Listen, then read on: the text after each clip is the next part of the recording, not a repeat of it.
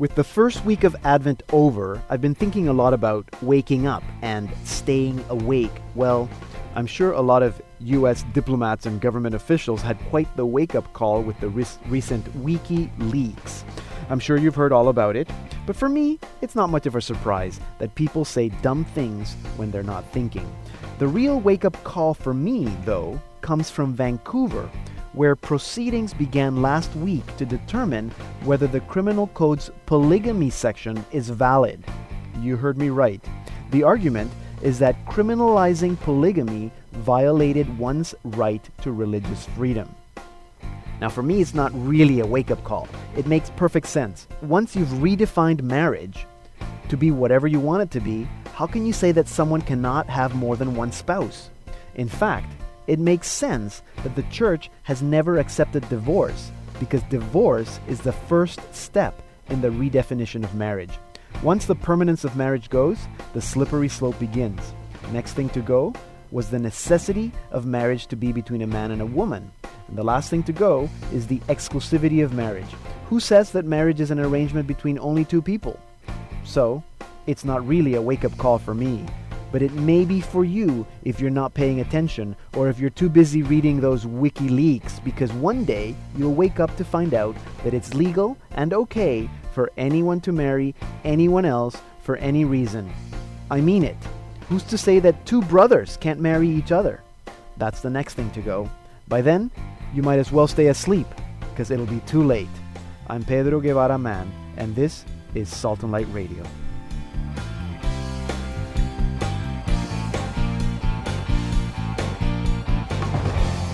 Okay, here we go. Welcome to Salt and Light Radio. I'm Pedro Guevara Mann, and sitting here with me is Chris Dmitrenko.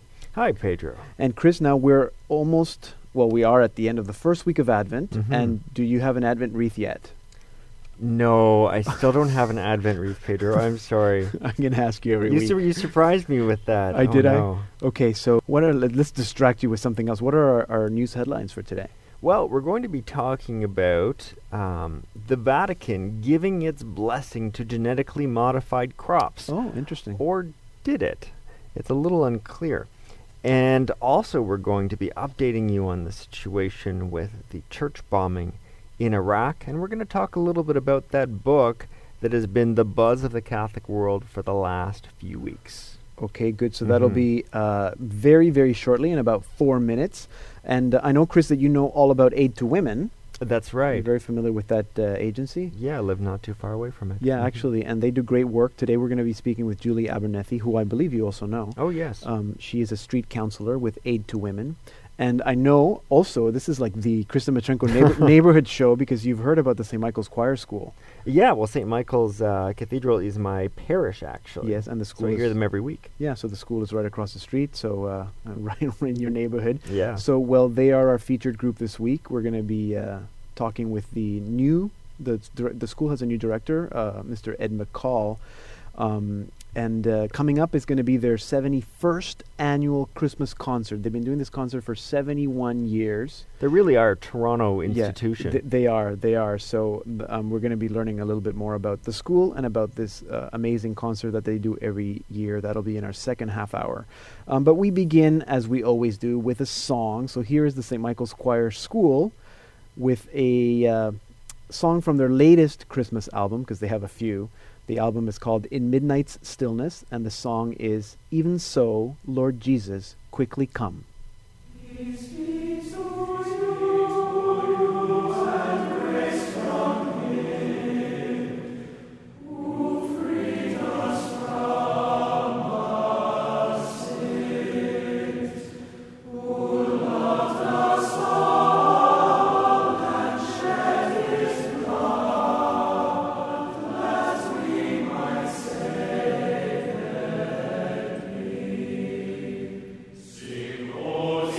Oh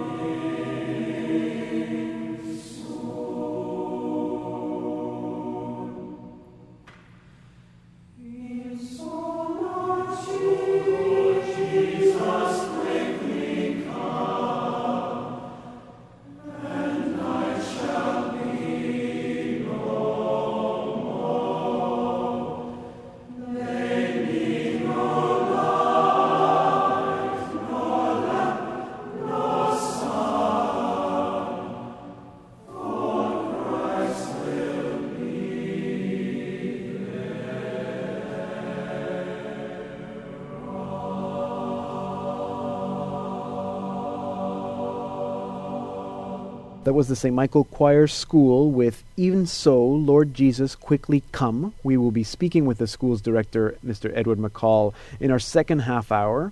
And in a little bit is Lawrence with our Saint of the Week. But before that, Chris is still here with me. So genetically modified foods, huh? That's right. There was a headline this week that said, GM crops get Vatican blessing. Well, the church didn't actually come out in favor of genetically modified foods, but this was the headline that was out there. The Holy See actually issued a clarification on that question on Wednesday to clear the air. Last year, the Pontifical Academy of Sciences, that's the Vatican's scientific advisory board, I guess you could call them, organized a study week, and their scholars unanimously approved a statement on GM crops. And the news about this statement, it made the headlines just this past week. And the statement argued that these foods don't violate natural law, so we're not playing God by making these genetically modified crops. The scholars say that this technology can raise living standards and improve health. So depriving poorer nations of these is essentially discriminatory, they're saying. We're keeping these countries back, and making them available is a moral imperative. Well, the Holy See said on Wednesday, though, that of the 40 scholars who met at the Vatican, only 7 were actually members of the Church's Scientific Academy. And they say that the statement on genetically modified foods does not represent an official position of the Pontifical Academy of Sciences, or, for that matter, the magisterium of the Church. And so, the Church, as of yet, still has no official position on genetically modified foods. Okay, that's good to know. Now, another topic that we're going to return to is the subject of that church bombing in Iraq. Yes. And it's good to know that people are still paying attention to this issue, both persecution of Christians. We're still seeing articles in the news about that, which is good, that people haven't forgotten. And also these particular victims themselves. After the general audience this week, the general audience is every week the Holy Father has a public audience. Yep. But afterwards, he met privately with victims of the church bombing in Iraq. They had actually been airlifted to Rome for treatment at the Vatican's request, at the request of the Secretary of State, Cardinal Tarcisio Bertone. And so there was about 50 people who met with the Pope. About half of them were family members, half of them were actually victims who were in the church and were injured at the time. Right. And just to take you back to that, in October, militants had attacked a Syriac Catholic cathedral during Sunday Mass, and 68 people were killed. Right. Now, the other thing that people are talking about, Pedro, still is that book, Light of the World, the interview book with Pope Benedict, being interviewed by Peter Seewald. Yep. Very rare that the Holy Father gives interviews, and certainly none of the interviews he's given since becoming Pope are as comprehensive as those 6 one-hour interviews that became this book, Light of the World. Have you read it yet? No, I have not, because I'm still waiting for my copy, because when the book came out, as you know, it was very hard to get, at least in bookstores here in Canada or in the Toronto area. You could get it online. So we ordered the copy. I think it's arrived. We still have to go pick them up. But you received yours, didn't you? Yes, I received mine. But you're right, Peter. It was very, very difficult for anyone in Canada to get the copy, because our major big box bookstores haven't carried it for whatever reason. I don't know what the particular issue is, because I know a lot of people who have gone and who have looked for it. The bright side of that is that it means that the Catholic bookstores who are selling it are getting increased business because of that book, and that's a good thing. Although it does mean that even with this huge amount of publicity surrounding the book, it means that a lot of people who might otherwise have bought it might not end up getting the book, and because they just don't know where to find it, and not being able to benefit from what the Holy Father has to say on many, many different issues. Although anyone can download that book from Ignatius Press as an ebook. As an ebook, that's right. And if you're into that sort of ebook a lot kind of people, deal. A lot of people are. A friend of mine today was telling me that he had downloaded it as an ebook, Bonafide, and he's been reading it. But people can also buy it online. So just good old online purchase. Yep, you can buy it from the Ignatius from Press Ignatius website, Press. although it takes a few weeks before you're Yes, going to get it. that's So okay. still, most people in Canada haven't read the book. Hopefully, our listeners in the States have had a chance. Yes. Well, thank you very much, Krista Matrenko, our Salt and Light Radio news producer. If you'd like to comment on anything that you hear on this program, we'd love to hear from you. Send us an email, radio@saltandlighttv.org. In about 10 minutes, an update from Newfoundland, so stay tuned. Yeah, I will. Sorry, I was catching the thing as it's falling. Krista Matrenko, our Salt and Light Radio news producer. If you'd like to comment on anything that you hear on this program, we'd love to hear from you. Our email, radio@saltandlighttv.org. In about 10 minutes, an update from Newfoundland, so stay tuned. You're listening to Salt and Light Radio on the Catholic Channel, Sirius 159 and XM 117. I'm Pedro Guevara Man. Our website is saltandlighttv.org/radio. Coming up is our diocesan update, but before that is our Saint of the Week with Lawrence. Hey, Pedro. All right, Thursday, December 9th. Yep. We don't have a saint, but Archbishop Fulton Sheen is well known Okay. in the Catholic world. We have a series called Life is Worth Living, and his cause for canonization was opened a few years ago, so I just wanted to talk about him because today, the 9th, Thursday, is the anniversary of his death. Okay, so he's not a saint. No. Or so he hasn't been canonized. No. Has he been beatified? No. And so why are we And talking he's not about venerable him? either. Okay, so why are we talking about him? He will be. Okay. All right, so... Okay, so anyways, he was according to born- Lawrence, he's already in heaven with God, but we just haven't recognized it. Is that what you're saying? Okay.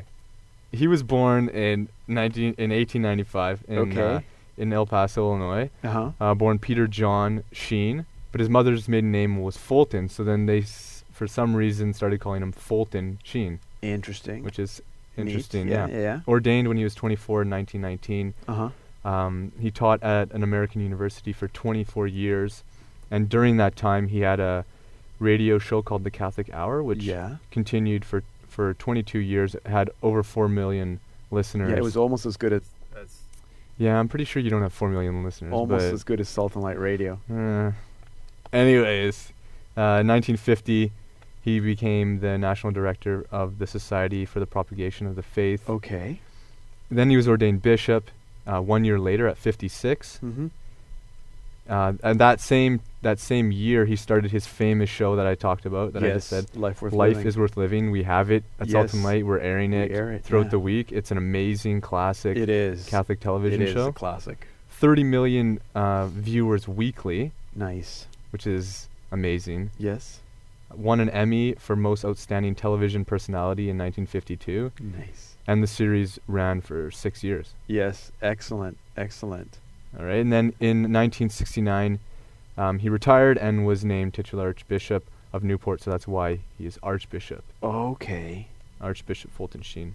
Okay. Okay. And in 1979, 10 years after he retired, there was a celebration in St. Patrick's Cathedral in New York where the Holy Father was there, Pope John Paul II. Uh-huh. And it was said that he embraced him and he said to him, "You have written and spoken well of the Lord Jesus. You are a loyal son of the Church." And then 2 months after that, he died, Wow. December 9th, 1979. Nice. So in 2002, fast forward, the Congregation for the Causes of Saints officially opened his cause for canonization, and at that point they called him Servant of God. So Okay. he's Servant of God. He's a servant of God. And then in 2008, after they sent all the documents to Rome Mm-hmm. about, miracles and testimonies of Okay. how holy he was, then they had a special ceremony, and I guess it was officially opened again, but this time in Rome, Okay. for his cause. So there are miracles, or do you know? There are miracles, but they haven't been confirmed yet. So if Interesting. one is confirmed, then he will be beatified, Yes, and and he'll then be blessed. yeah, And then once he has two, he's canonized. interesting. And once he's canonized officially, that'll be quite the canonization ceremony because we have all this footage. That's right. That'll be amazing. Exactly. Nice. So that's Archbishop Fulton Sheen, not yet canonized or beatified, or or venerable, but a servant of God. Yeah. That's good enough for me. Thank you, Me too. Lawrence. Lawrence Foucault, our saint expert. He's also our Salt and Light TV programming assistant, so he's going to be back in a little bit with our TV programming highlights for the coming week, so stay tuned. Hi, I'm Janelle, and you're listening to Salt and Light Radio on the Catholic Channel on Sirius 159 or XM 117. Salt and Light Radio can also be downloaded as a podcast at saltandlighttv.org/radio and on iTunes. In the second half of our program, we'll be speaking with Julie Abernethy, a street counselor for Aid to Women in Toronto. And sadly, Mary Rose Bacani is not with us today. She called in sick today.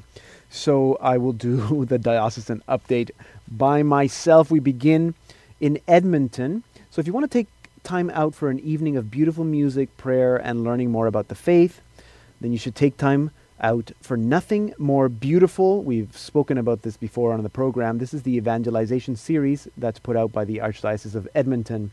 This second encounter, the second time that it happens this year, features a catechesis by Bishop Douglas Crosby, new Bishop of Hamilton, and a personal witness by Agnes Bedard, who was well known to members of the Catholic Women's League in Alberta.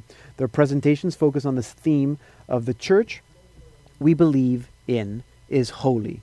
The church we believe in is holy. So that'll be on Thursday, December 9th at 7 p.m. at St. Joseph's Basilica in Edmonton. And for more information, visit the Archdiocesan website, caedm.ca/beautiful. So Catholic Archdiocese of Edmonton, caedm.ca/beautiful. And in Calgary, this is not an event per se, but something we can all look for during Advent, mentoring those in need. So is God calling you to minister to ex-prisoners? Maybe? The Diocese of Calgary is offering an opportunity to mentor ex-prisoners in your local area. The program is called LJT, Let's Journey Together, which is an ecumenical aftercare and reintegration program for ex-prisoners. It provides an opportunity for all of us to listen, to show compassion, and to share our knowledge and experience. And for more information, go to the Calgary Diocesan website. In Winnipeg, you can experience some peace and quiet for even just one weekend before diving straight into the Christmas rush. St. Benedict's Retreat and Conference Center is offering a weekend retreat where a spiritual guide will work with you one-on-one. So that's on the weekend beginning Friday, December 10th at 7:30 p.m. and ending on Sunday, December the 12th at 3 p.m. And for more information, you can go to the Winnipeg Archdiocesan website. And in the Archdiocese of Toronto, join Aid to Women for a festive evening of music and support a great pro-life cause at the same time. On Wednesday, December 8th, enjoy the live music fellowship, a silent auction and raffle, and some festive cheer at El Mocambo on Spadina Avenue.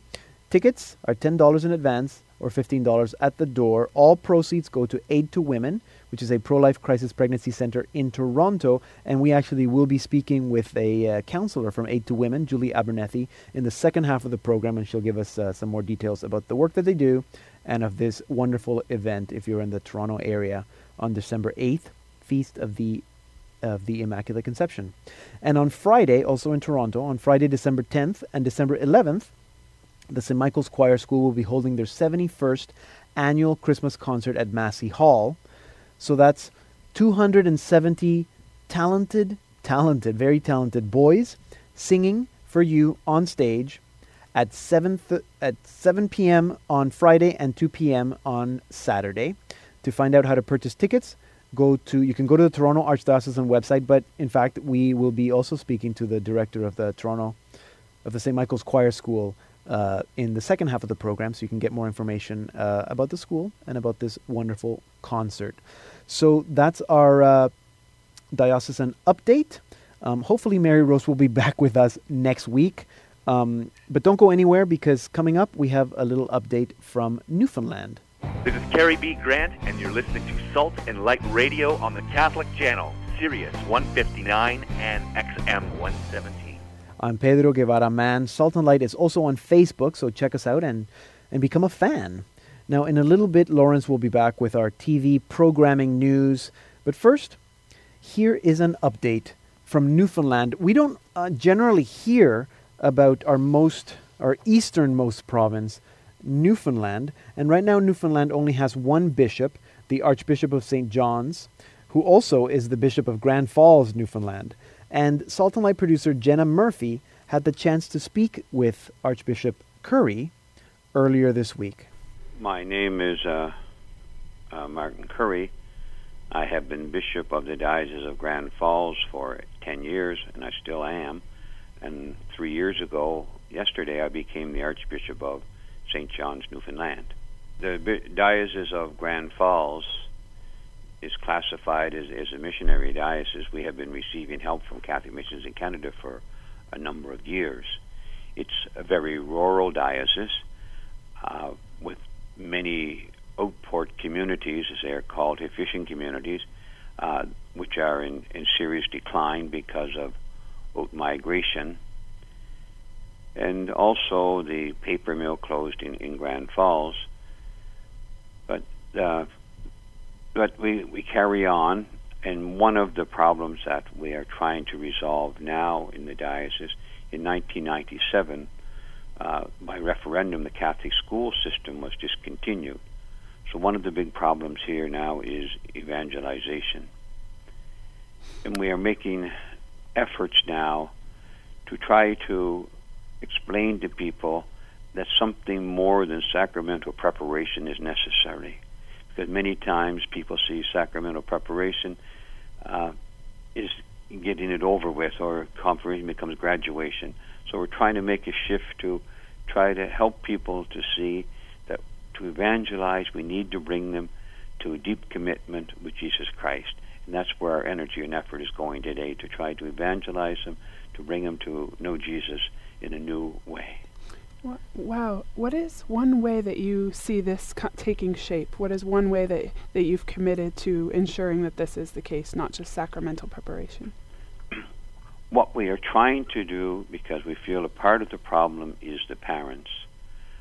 The parents do not have they're from a generation that do not have that deep faith to hand on to the children. So we are attempting to educate the children, or the parents, at the same time, and then help the parents to be able to hand on the faith to the children. So it's multifaceted. We need to educate the parents at the same time as we're educating the children.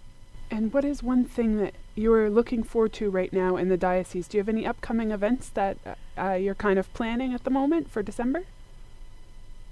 Well, of course, December I will be out. I'm in St. John's today. I'll be out in Grand Falls because our cathedral is a feast of the Immaculate Conception.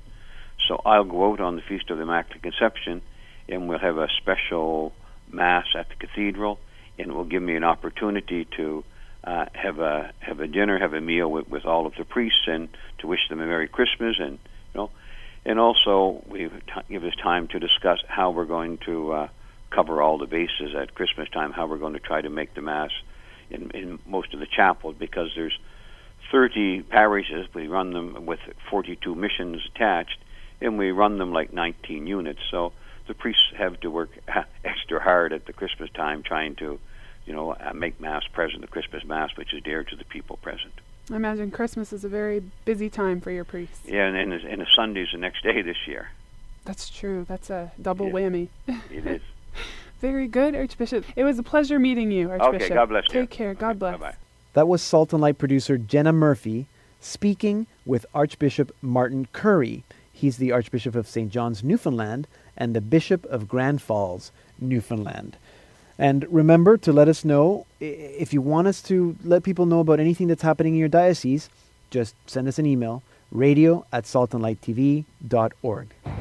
I am Andy Carey, and you are listening to Salt and Light Radio on the Catholic channel Sirius 159 and XM 117. Our blog is saltandlighttv.org/blog. My name is Pedro, and back with me now is Lawrence with our programming update. All right, tomorrow, Pedro, we have Witness. This is Sunday, December 5th, 8 p.m. Eastern, 9 Pacific, and that's with Archbishop Timothy Dolan, and that's a brand new Witness episode. Excellent. He's the Archbishop of New York, and actually November 16th, the past month, He was elected president of the United States Conference of Catholic Bishops. Yes, absolutely. And as Archbishop of New York, he's in fact the person who's officially in charge of the Catholic Channel, That's airing right. this program. So there we go. There we Timothy go. Dolan. All right, act of veneration to Mary. Mm-hmm. This is on the solemnity of the Immaculate Conception of the Blessed Virgin Mary. It's Wednesday, December 8th, live with the Holy Father in Rome at 10 a.m. Eastern, Okay. and then it's repeated at 8 p.m. Eastern, 9 Pacific. Okay, so this is the Feast of the Immaculate Conception on December 8th, live from Rome with the Holy Father. Yeah, act of veneration to Mary. Okay, that's great. A live event from Rome that's not at 3 in the morning. That's right. So 10 in the morning, and then but we're going to repeat it on prime time at 8 p.m. Eastern, 9 9 Pacific. Catholic Focus on Wednesday, new episode, The Word Still Becoming Flesh is the title. That's at 7 p.m. Eastern, 8 Pacific. And it's an Advent Focus hosted by Jenna Murphy. Mm-hmm. She visits a restaurant for the poor in downtown Toronto. And Right. they served their 1 millionth meal. Okay, the St. Francis Table, I think, in Toronto. So Great. Catholic Focus, Wednesday, December 8th, 7 p.m. Eastern, 8 Pacific. Okay. Thursday, December 9th, 8:30 p.m. Eastern, 9:30 Pacific. Brand new openings.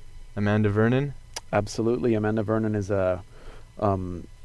she's not that new anymore in the scene, but 2 years later when we met her at the Eucharistic Congress in Quebec City, she was quite new in the Catholic music scene. Yeah. She's got a spectacular sound, great music, very popular at women's conferences and chastity events. Yeah. A great message. So that's Amanda Vernon.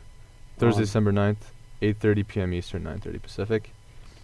Conversion. Now this is a series by Father Robert Barron, which some say is the Archbishop Sheen of the 21st century. It's, Bit of a yeah, connection that's there. close. Yeah, that's true. And he's been on this show, Robert Barron. Yeah, Father we Robert have a Barron, witness so of him yes. as well. So Yep. that's a series of his called Conversion. It's a 6-part series. This is episode 4. Mm-hmm.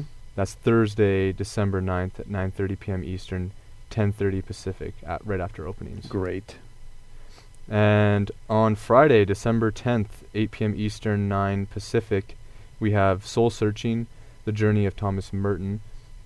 It's the anniversary of his death on the 10th, so I thought we would play our little program on him. Right. And He would have been a good saint of the week. Yeah, but his Yeah, cause his cause isn't open. Isn't so open yet? I think that'd be jumping the gun a little bit. Yeah, okay. All right. Well, we'll stick with Martin Sheen. Fulton Sheen. We'll stick with Fulton Sheen. So Friday, December 10th at 8 p.m., this film, is it a documentary? It's a documentary. It's on Thomas Merton's life. On the life of Thomas Merton. Great. So if people don't know who he is, he was an American Trappist monk, a very well-known writer. Excellent book, Seven Storey Yeah. Mountain is one of my favorite books. It is an amazing book. So on the anniversary of his death, December 10th, tune in to watch The Journey of Thomas Merton. Thank you, Lawrence. A reminder to all our listeners, if you are outside our TV broadcasting area, if you're in the United States or in another country, you can always watch all our programs streaming live at saltandlighttv.org.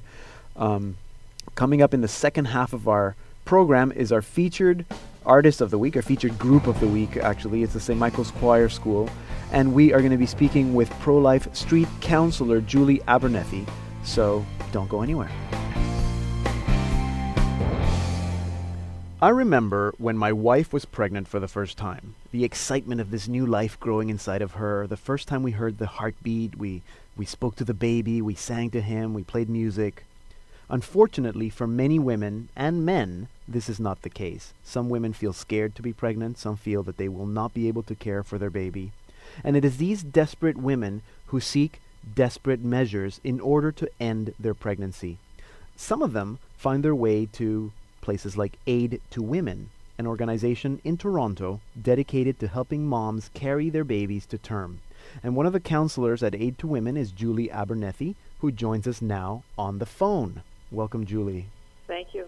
So, what exactly do you do at Aid to Women?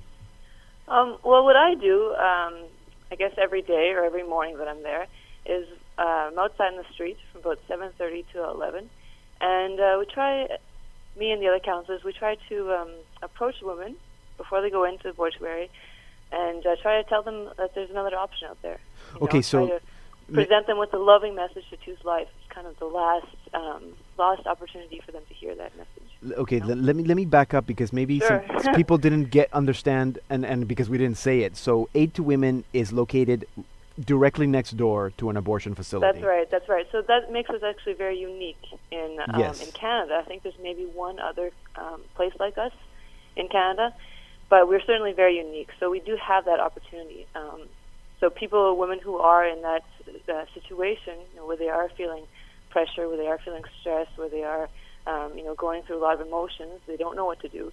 They think of the abortion is going to solve my problem, so I'm going to go to what is the Cabbagetown Clinic. That's where we're located beside, and they're going to this clinic thinking this will solve their problems. So we try to be outside to tell them, to say to them, there is another option out there. Won't solve your problem. It may give you some relief temporarily, but there's so many other problems. Right. We've seen women who come to us after they've had an abortion, and they want to help out and tell a woman, that's not the solution. Right. how it kind of ruined their lives. So we're there for the child, of course. We want that child to be born. It's a beautiful blessing, having a newborn in their arms. It's a beautiful blessing. But also for the women, because they suffer after, and Right. so we're there for them when they go in, to give them that message of love and life. And then when they come out, we're also there to provide, a little bit of information and some healing. These are places you can go to find healing. Try and bring them back to God, because that's the place where they need, they need to come back. They need that spiritual healing. Right. Now, it's just mind-boggling. I cannot imagine what it'd be like to be on the street, kind of actually doing what you do. So, what would you say is the biggest challenge in the work that you do?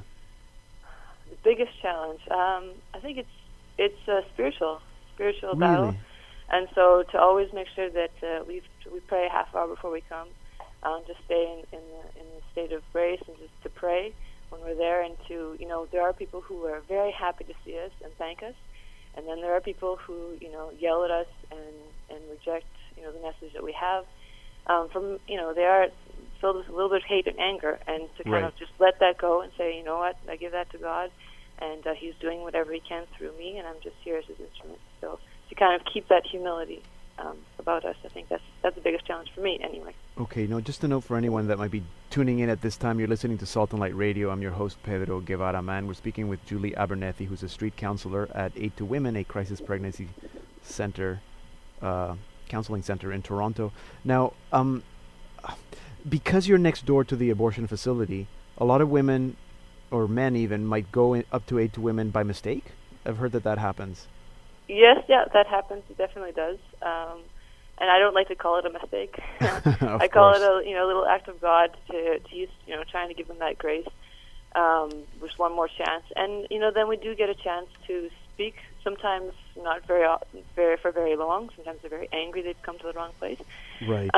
But then we do sometimes get a chance to speak to them a little bit before they go in. Right. Which is very important. At least for us, they have the information.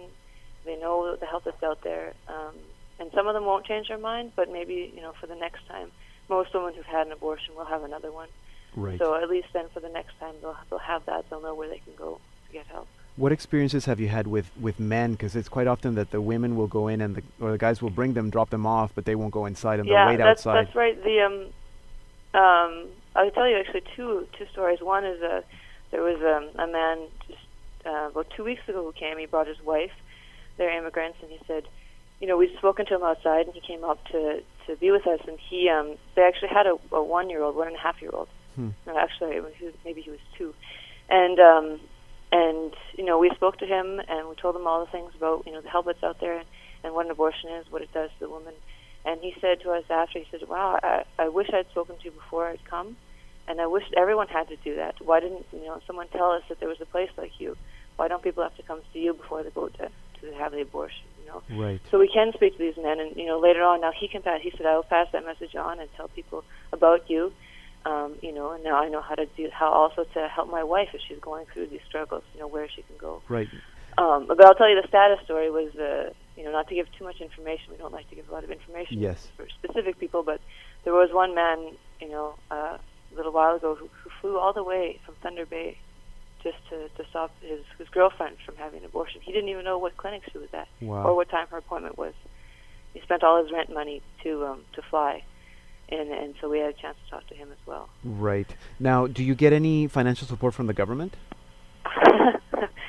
People have asked us that, and every time I just kind of laugh, only because the government gives $50 million or something like that to abortuaries, the abortion industry in Canada. So they don't really like us, I don't think, as much, because we are taking away from that from the abortions that are happening. So no, we don't get any money from the government. So the government, so my tax dollars are funding the abortion facility, but none of that money goes to alternatives, to choice. Right. That's to give right. them a choice. So okay. we do get a summer intern. We have applied for that, and I mean that's one of the things that the government has given us. But as far as monetary aid and anything like that, no. Interesting. So that's why you're having this fundraiser then. Exactly. Did you like my segue? Yeah, that was pretty good. So now, to my knowledge, is this the first fundraiser that Aid to Women has ever done like this one? No, well, like this one perhaps, but there was a fundraiser about maybe 2 years ago, not quite 2 years ago, at the Newman Center. Okay. And I'm not sure about other times right. fundraisers, but certainly, I mean, we've been around for 22 years, and not many people know about Aid to Women. So we are trying to get the word out there, and that's why we're having the fundraiser. Yeah, no, and it's good, and it's good that it's kind of a little more of a secular event. Can you tell us? We got about 30 seconds. Can you tell us in 30 seconds, kind of the capsule of what the event is going to be like? Sure. So, well, it's actually at the El Mocambo. Yeah. Which is a music venue. So we're focusing kind of on that. We have some great musicians, acoustic musicians, Joe Zambon, and Blaise Elaine. And they're just going to be playing some great other Christian music or just acoustic music, some Christmas things. Yeah. There'll be silent auction, raffle, those kinds of things to help us out to help these women. And so it's going to be a great event. It starts at 7:30. It's on December 8th, we picked that day for the Immaculate Conception. Absolutely. Right before Christmas, Advent and things like that. So it all ties in with the sanctity of life. Great. So tickets, $10? $10 in advance at Aid to Women. You can pick them up at Aid to Women, or $15 at the door. Okay, excellent. Julie, that's all the time we have, but thank you so much for sharing a little bit about what you do, and you're doing great work, and I know it's difficult, but keep at it, okay? Perfect. Thank you very much. You're welcome. Keep us in your prayers. Thank you. We will. Okay. That was Julie Abernethy. She's a counselor at Aid to Women, a crisis pregnancy center in Toronto. You can find out more about them at aidtowomen.ca. We're going to put that link on our website as well. And remember, if you're in Toronto, in the Toronto area, on December 8th, Feast of the Immaculate Conception at 7:30 p.m., go to El Mocambo for a great cause. Joe Zambon, who many of you know, he's been a Salt and Light radio guest, will be playing, as well as other musicians. Tickets are $10. You can get them in advance at Aid to Women or at the door on the night of the event for $15. Here now is the St. Michael's Choir School from their album In Midnight Stillness, the song First Gifts.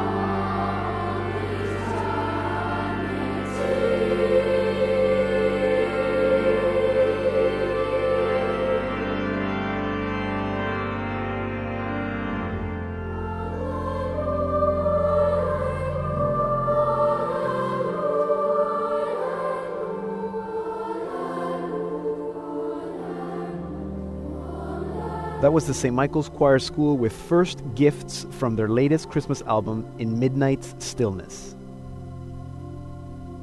The St. Michael's Choir School was founded in 1937 and since then has been a springboard for many of Canada's most enduring vocalists and performers, including the Crew Cuts and the Four Lads of the 1950s, as well as Matt Dusk, John McDermott, Kevin Hearn of the Bare Naked Ladies, Claude Morrison of the Nylons, and Michael Burgess, to mention but a few.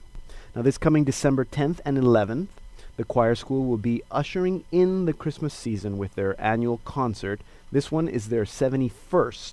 And to tell us all about it, we're joined now by the school's new director, Mr. Edward McCall. Welcome to Salt and Light Radio. Hi, good morning. It's great to see you. Great to hear from you. Yes, thank you. So now many people might not know much about the history of the school. I think that even people who live in Toronto, they maybe know that there's a choir school. But is it true that the school started specifically for the cathedral choir boys? It is. It was started in 1937 by an Irish priest, Monsignor John Edward Ronan from Colgan, Ontario.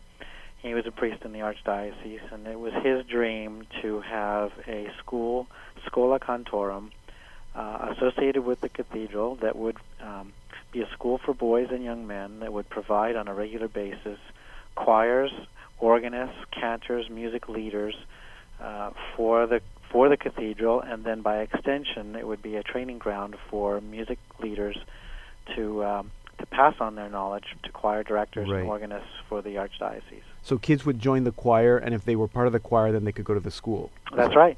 That's right. It was all part and parcel of the same thing. And is that how it still works, or has it changed a bit in the last? Oh my gosh! Well, in principle, yes, that's exactly how it works. We take in boys from all across the GTA and beyond in the grade 3, grade 4 level, and we nurture and develop their skills, their leadership skills, their musical skills, until they graduate. And many of our graduates go on to parish work, not just in GTA but across Canada.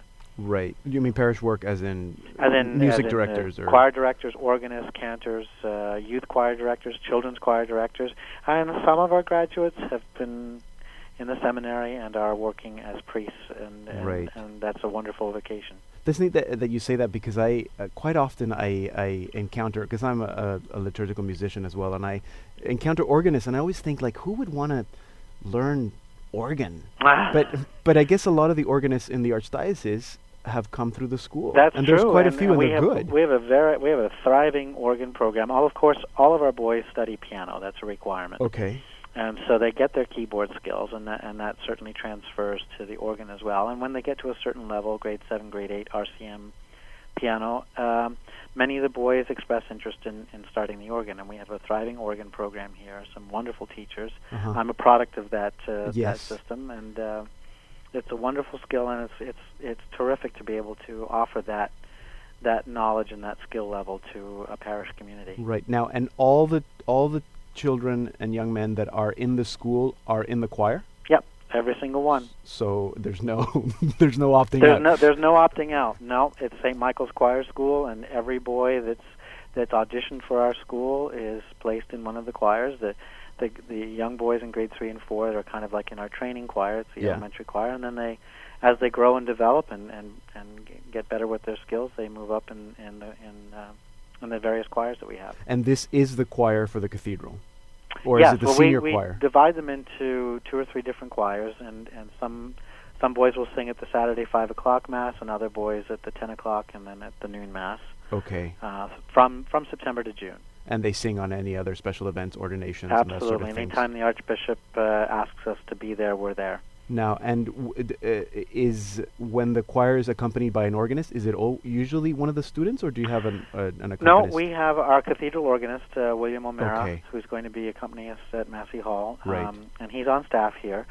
We do have some mentorship programs where from time to time organ students will play a prelude or a postlude, and do some accompanying. Yeah, a couple years ago we recorded one of your a mini Christmas concert, and it was students who were accompanying on the piano. Right. Mm-hmm. Yeah. So yeah. Anyway, just a note for anyone joining the program at this time: you're listening to Salt and Light Radio. We're speaking with Mr. Edward McCall. He's the director of the St. Michael's Choir School, a very famous choir school in the Toronto area. Now, is the school a private school, or is it a public school, or how does that work? Well, the answer to that question is yes to both. Actually, it's an interesting collaboration. To be honest with you, the academic portion of our school is supported and funded through the Toronto Catholic District School Board.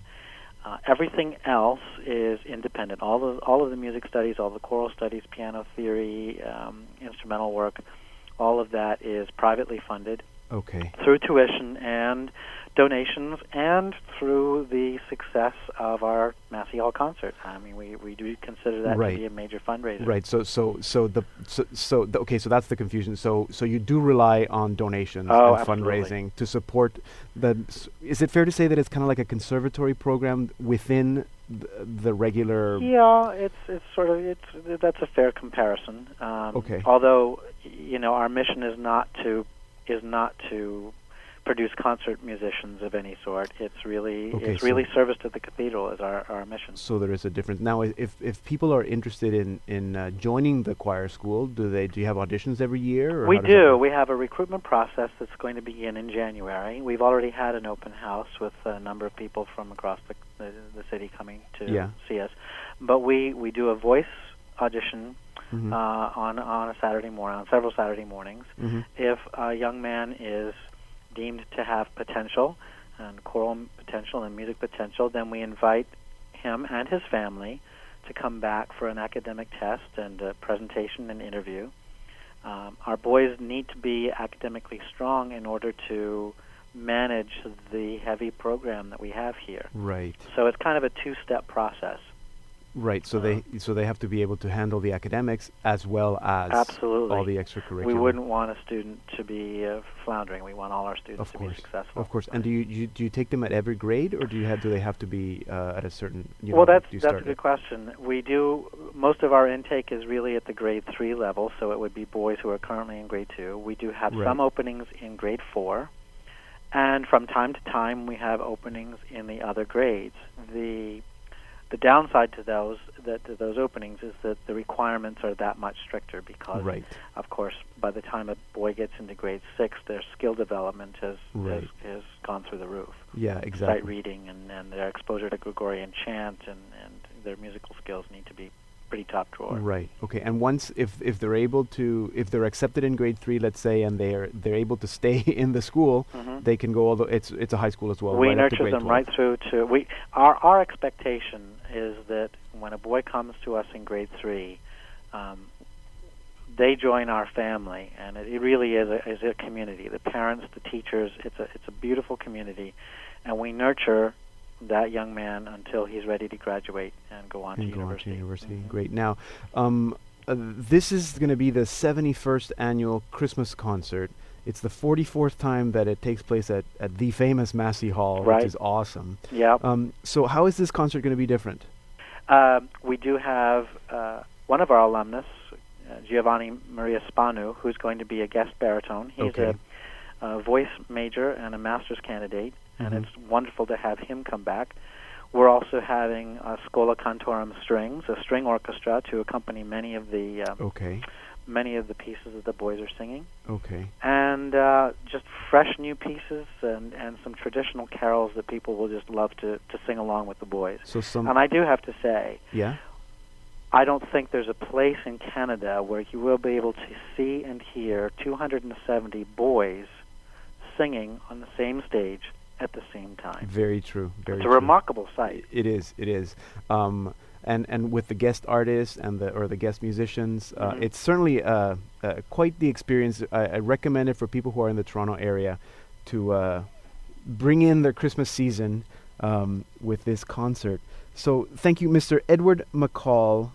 Thank you for joining us today. Oh, this it was my pleasure. It was my pleasure. I hope interesting. to see many people at the Massey Hall. It's a wonderful way to usher in the season. Thank you very much. Thanks. That was the director of the St. Michael's Choir School, Mr. Edward McCall. Now, the school's Christmas Fantasy Concert takes place next Friday, December 10th at 7:30 p.m. and on Saturday, the following day, December 11th at 2 p.m. If you are in the Toronto area and you would like tickets, The easiest thing to do is to go to the choir school's website, SMCS, St. Michael's Choir School, smcs.on.ca. But you can also go to the Roy Thompson Hall box office, or you can phone the box office number, 416-872-4255. We're going to put some of this information on our website. Or like I said, go to the school's website, smcs.on.ca. And here now is the St. Michael's Choir School with O Come All Ye Faithful.